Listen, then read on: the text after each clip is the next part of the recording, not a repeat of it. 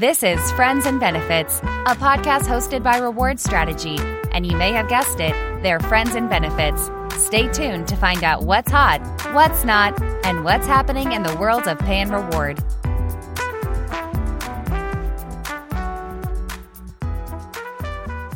Hello everyone, and thank you for joining the latest episode of the Friends in Benefits podcast with myself, Jade Burke, Deputy Editor of Reward Strategy. And today we have Mel Noon, Head of Payroll at Betty's and Taylors of Harrogate, who is joining us today. Now, the Yorkshire family-run business is known for its iconic brands, including the likes of Yorkshire Tea, Betty's and Taylors of Harrogate. And of course, it has a number of tea rooms as well. But in this episode, we're going to explore how payroll works within the business, as well as why it strives to be as environmentally friendly as possible. So I just want to say welcome, Mel. Thank you so much for joining us. How are you today? Hi, Jade. I'm well today. Thank you. How are you? Yeah, not too bad, thank you. Looking forward to getting stuck in. We've got some good topics to discuss, so it should be a really interesting podcast. Yeah, definitely. So I wanted to kick off with asking you how you came to work in the payroll space specifically. Well, I fell into payroll. I think a lot of people do, don't they? I fell into payroll to cover somebody's maternity leave, actually, many, many years ago. And I kind of stayed in it because I had a thirst for knowledge. So I wanted to understand why the system was doing what it was doing. So it just kind of snowballed from there. Once I started learning, I just stayed. Yeah, it's interesting, isn't it? So many people say they fall into the payroll. Yeah, I definitely don't know anybody that has actively chosen it from being quite young and chosen it as a career path. I only know people that have fallen into it, to be fair. Yeah, it's interesting. I think it's a lot of work that is sort of happening or ticking over in the background in terms of getting, I guess, the younger generation into that. And I'm going to ask you that a bit later on, actually, just to get your thoughts. But hopefully we'll get those younger generation into it and really sinking their teeth into payroll, I guess. Yeah, I mean, that would be ideal, wouldn't it, from an industry perspective, because it's an ageing industry as well, isn't it? Yeah, of course. Absolutely.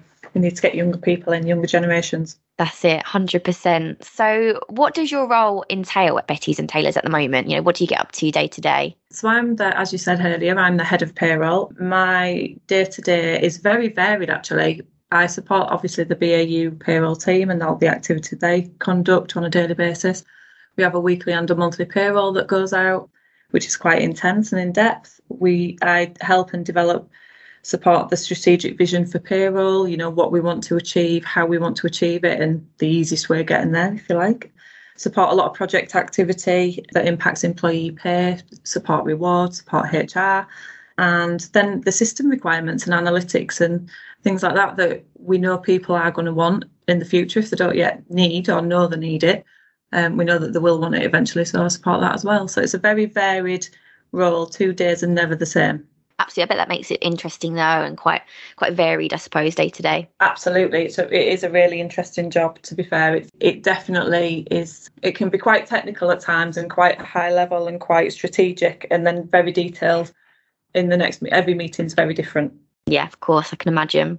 And then obviously prior to your role here, you've worked in quite a few different sectors, I noticed. So I wanted to ask which one has presented the biggest challenge that you've had to overcome in that time? I think for me, the biggest challenge has probably been retail due to the level of flexibility that is required. With other industries, food manufacturing is obviously more rigid and it's got a lot more rules around it and shift start and end times and that sort of thing to make sure that the output is there.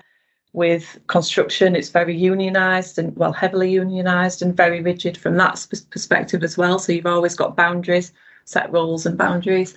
Retail has rules and boundaries. It just requires a different level of flexibility in order to be able to react to the external marketplace, if you like. How busy you are on one day doesn't necessarily determine how busy you are on the next day and what your staffing needs are going to be.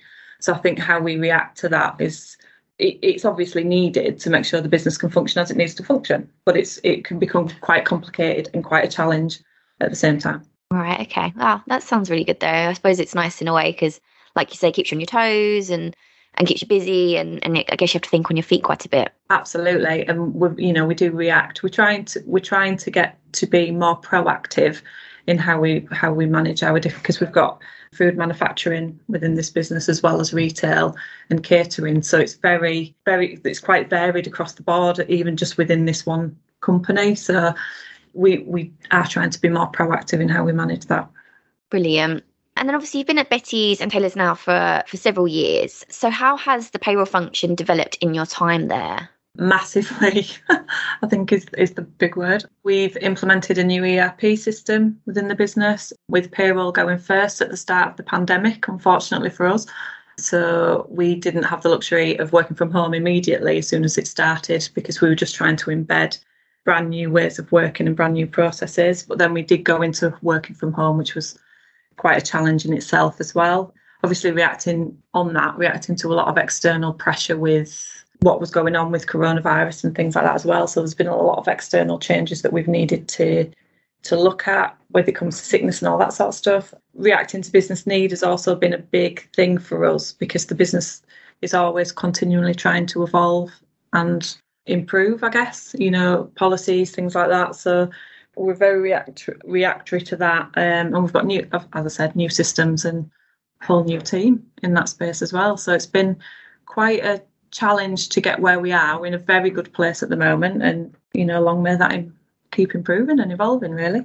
Yeah, absolutely. And I guess, would you say then what you just mentioned there, do you think the pandemic kind of helped you make that shift? I think it allowed us to look at our payroll team in a different way. So it allowed us to consider, obviously, at home working, because everybody had to work from home, and we did that for as long as we possibly could, until we are quite a paper-driven business at the moment. From a payroll perspective, we do get a lot of stuff still coming in on paper, so we did have to react to that.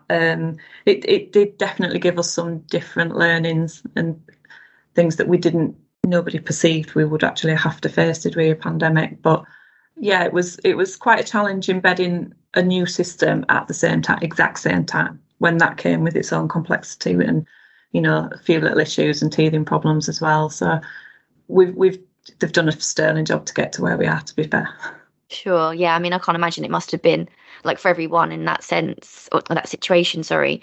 It was just it was a bit chaotic, wasn't it, I guess, in a way, because everyone had to just work from home overnight pretty much. So, and then inputting a brand new system, it must have been a bit troubling at times, but at least it's helped you out in the long run.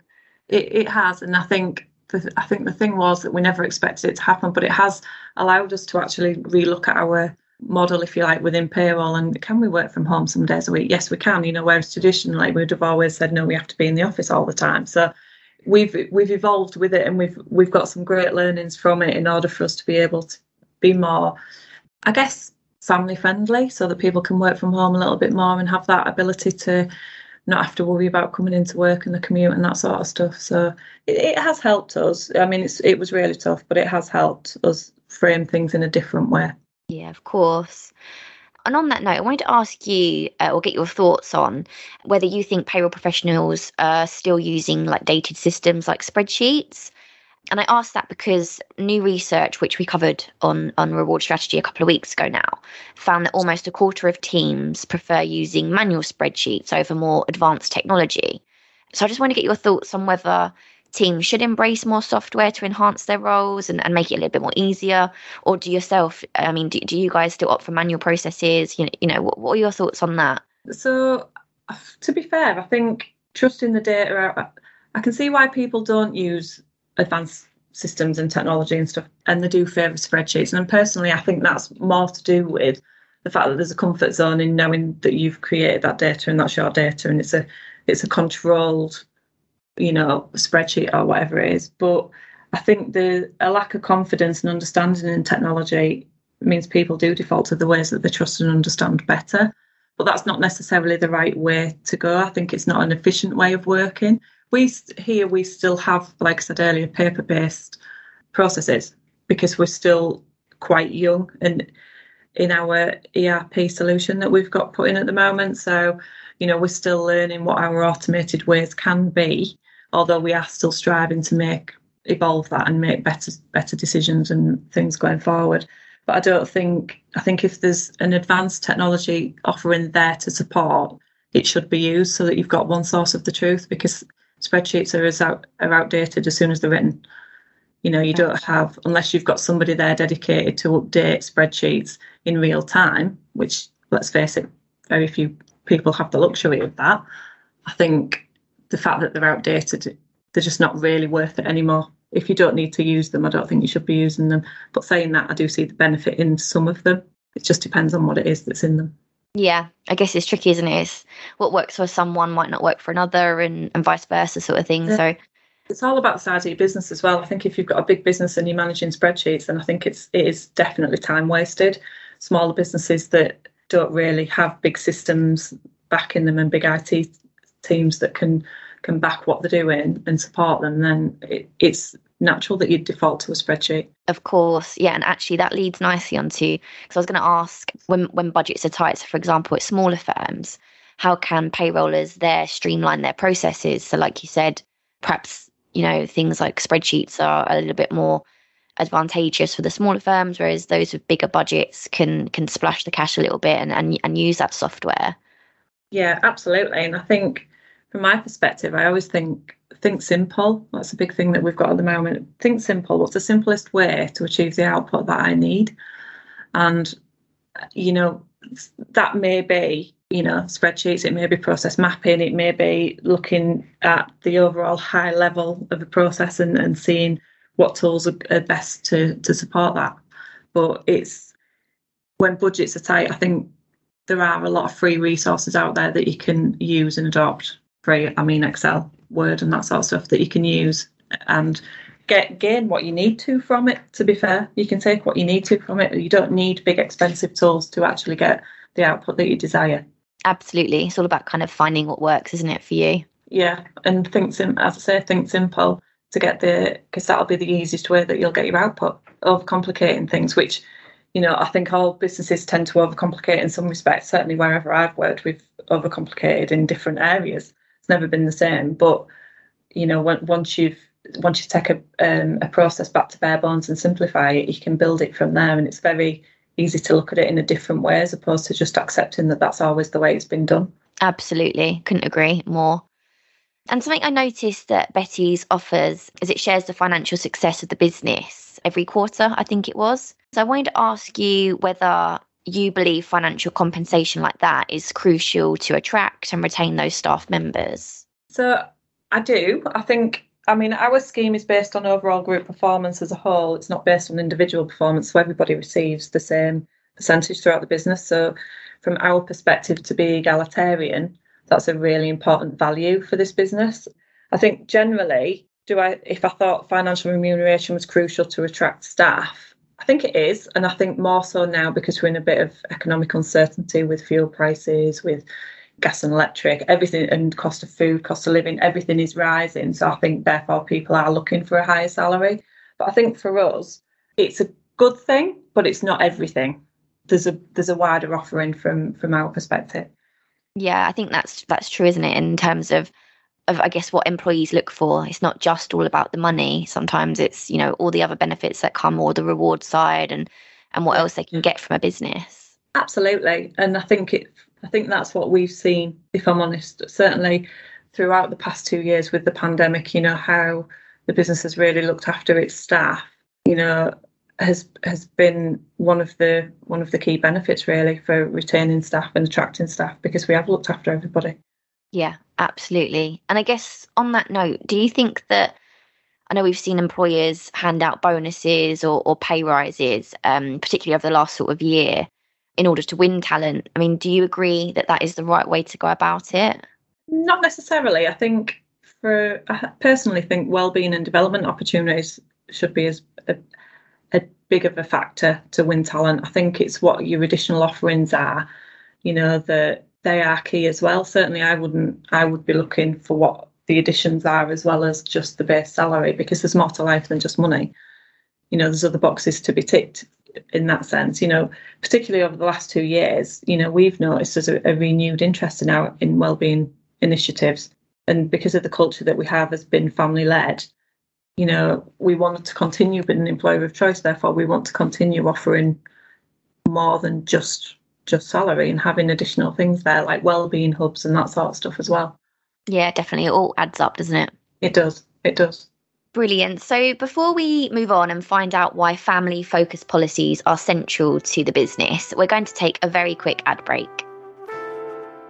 Hi there, it's Kitty Wood here reporting for Reward Strategy.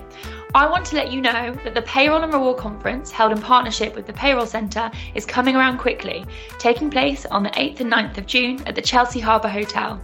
On the day, topics that will be discussed include international payroll, the gamification of rewards, how to manage a global workforce, and whether women are being left behind on financial rewards.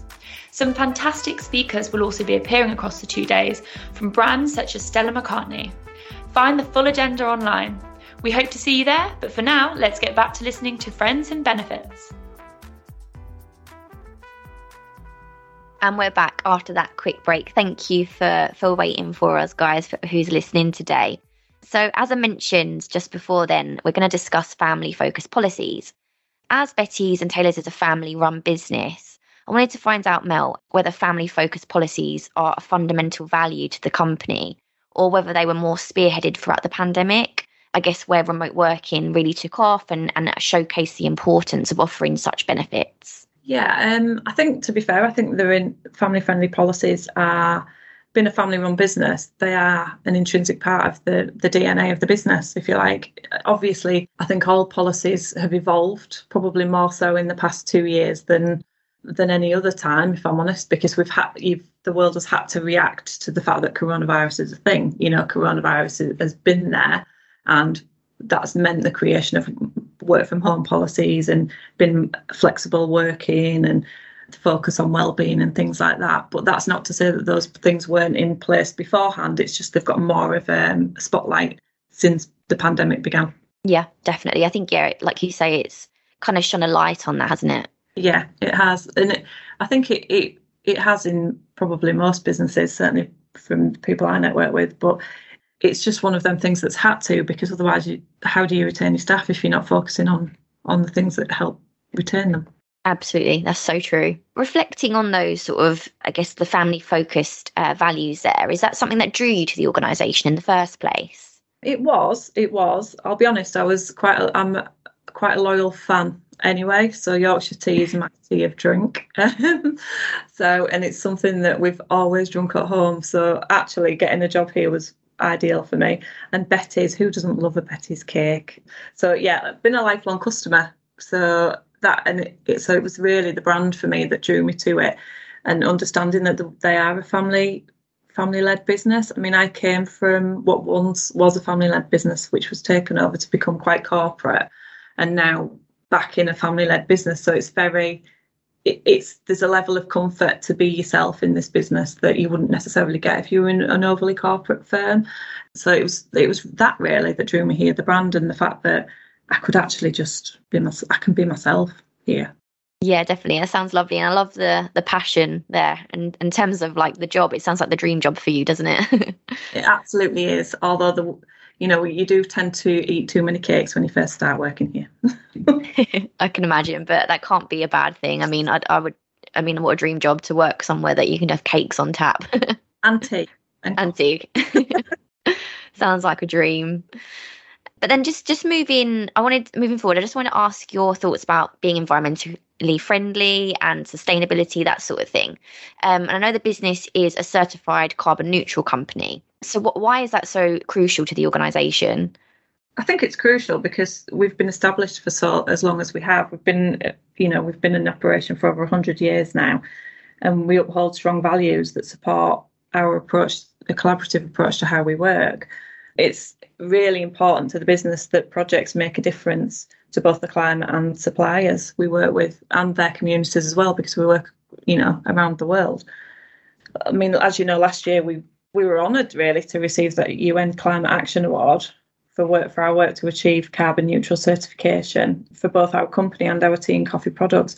And we've supported planting over 5 million trees since 1990. So it's a massive thing for this business to not have a footprint really that is more than it needs to be, and to be carbon neutral. It's a big thing for us. It's a big thing, I think, for the industry as well. And it's just something that is absolutely one of the values that the family led. Yeah, that's great to hear. And I think it's something that a lot more businesses are trying to focus on as we go forwards, in terms of being sustainable and just making that pledge to work towards that. Yeah, definitely. I mean, we've only got one planet and we need to look after the one we've got. Absolutely. Couldn't agree more. on that note, I wanted to ask you whether there are ways that the payroll process could be altered or tweaked to be more sustainable, or is that even a possibility at the moment? I think it is. I think it's always a possibility to evolve and become more sustainable. We're always looking for ways to streamline and gain efficiencies, which will come, with sustainability. Like at the moment, we've got, we still have a high level of human interaction. We do want to get more automated, but we always need a human there. We need to be more sustainable, I think, from a payslip perspective. There's always ways that we can evolve, and ways that we're looking to evolve and want to evolve to make sure that we are more sustainable as a department. It's all about, I guess, working out the kinks, isn't it, and finding ways around stuff. Yeah, and I think once you understand your processes in and out, you can then start looking at, right, what can we streamline, what can we become more sustainable with, what do we need to keep doing that, and do we need to change our process so that we have a positive impact on the world as opposed to just continuing with the norm. It's all about evolvement and making sure that you don't stand still. Yeah, of course, 100%, definitely. And I know we mentioned this earlier, but I'll come to my question now about the, getting the younger generation into payroll. And something I noticed that Betty's offers a wide range of learning and development opportunities. Do you think that those sort of upskilling benefits can encourage that younger generation to embrace payroll if they see those sort of benefits on offer? Yes, I do. I think there's a level of transparency that, we have by the fact that we offer a wide range of learning and development opportunities. I think the problem with encouraging a younger generation into payroll is wider than, it's wider than here, and it's wider than any business really. I think it's a thing that people tend to fall into. Like I said earlier, people don't wake up one day and think, I'm going to be a payroller and I want to pay people. It's something that you tend to fall into, and that's what needs changing. I think there's got to be an education for younger generations on what the benefits are of working in this industry, and why we need people to understand what a payslip says. And I think there's a lot more that collaboratively together businesses could do, or other payroll organisations could do to get the word out there to younger generations. I think it's more than just what we offer as learning and development as business. It's more, it needs to be a little bit more transparent. I think the payroll industry in the UK, I think it's a little bit stumped at the minute. Right. And then that might actually pave the way for, I guess, that those younger workers to come forward and say they want this career. Yeah, because I think if you actually, I don't know, try and attract younger generations from school, from college, into, as much as you would into finance, into payroll, that it's a great industry to be in. It's got so many positives to be in, and it gives you so many skills that you can apply to other industries should you not stay in payroll for a long time. I just think we probably, people start to get developed in payroll once they're in payroll, as opposed to being developed to come into payroll. I think it's a different flip on the question. Right, no, that makes sense, definitely. And just reflecting on different generations that you get within a business, do you think that diversity of thought can enhance an organisation? Therefore, I guess, suggesting why these businesses should strive for better D&I. What are your thoughts on that? Absolutely. I think having a diverse range of generations within the workforce brings a range of skills and approaches that, we can all benefit from. I think you have a really restricted view if you don't have diversity in your workforce. I think it can be. We've just done a project actually, and we've worked with people from all different sides of the business, some people you wouldn't normally have exposure to in different departments, and it's worked so well because of that, because you've had different views and different generational input, that it actually has all come together really well. And I think, like many organisations around the world, we recognise it as a journey, and we can always do more for diversity and inclusion, and all that sort of stuff. But we are striving to be truly inclusive. We want to do more, because I think every business can do more. But where we are at the moment, it's absolutely needed, and we've got what we need at the moment. I think from a payroll perspective here, we've got different generations that do contribute, and it's brilliant. We do have younger people coming in. We've got mid-range, and then we've got older people. So you've got a full spectrum, if you like. Absolutely. And then I guess, like you say, you get that diverse thought and more sort of opinions, and it just helps a business to grow, doesn't it? It does. And the, having the input from different people, it's just really worthwhile to actually be able to think. Sometimes I think you can, and this is not this business, I think sometimes you can just get institutionalized in the way that you think, because there's always, in the UK, as you know, Jade, the output will always be the statutory output that's required, but how you get there is different depending on which system you use or depending on which business you work for, or, there's a lot of diversity in the different payroll departments across the UK. So why not have diversity within the workforce that sits in them so that you get the full range? Yeah, absolutely. Makes sense. As a payroll leader yourself, I wanted to get your thoughts on pensions and savings, which is quite a bit contentious in terms of a subject, because not many people are that tuned into pensions. They kind of put it to the side. And then there's obviously some that are really, really into that and are keeping tabs of their pension pots. But I think I wanted to ask, if this was to be given a boost, do you think that auto saving should become a legal requirement? Quite controversially, I'm going to say no. And I say that for two reasons. One, because I think what we should be doing is educating people more on financial well-being. I think we should be enabling people to make their own well-informed decisions for their own personal circumstances, and not inflicting something that is it really going to give them a massive return at the end of it? Depending on the rules and the parameters around what the legal, potential legal requirement could be.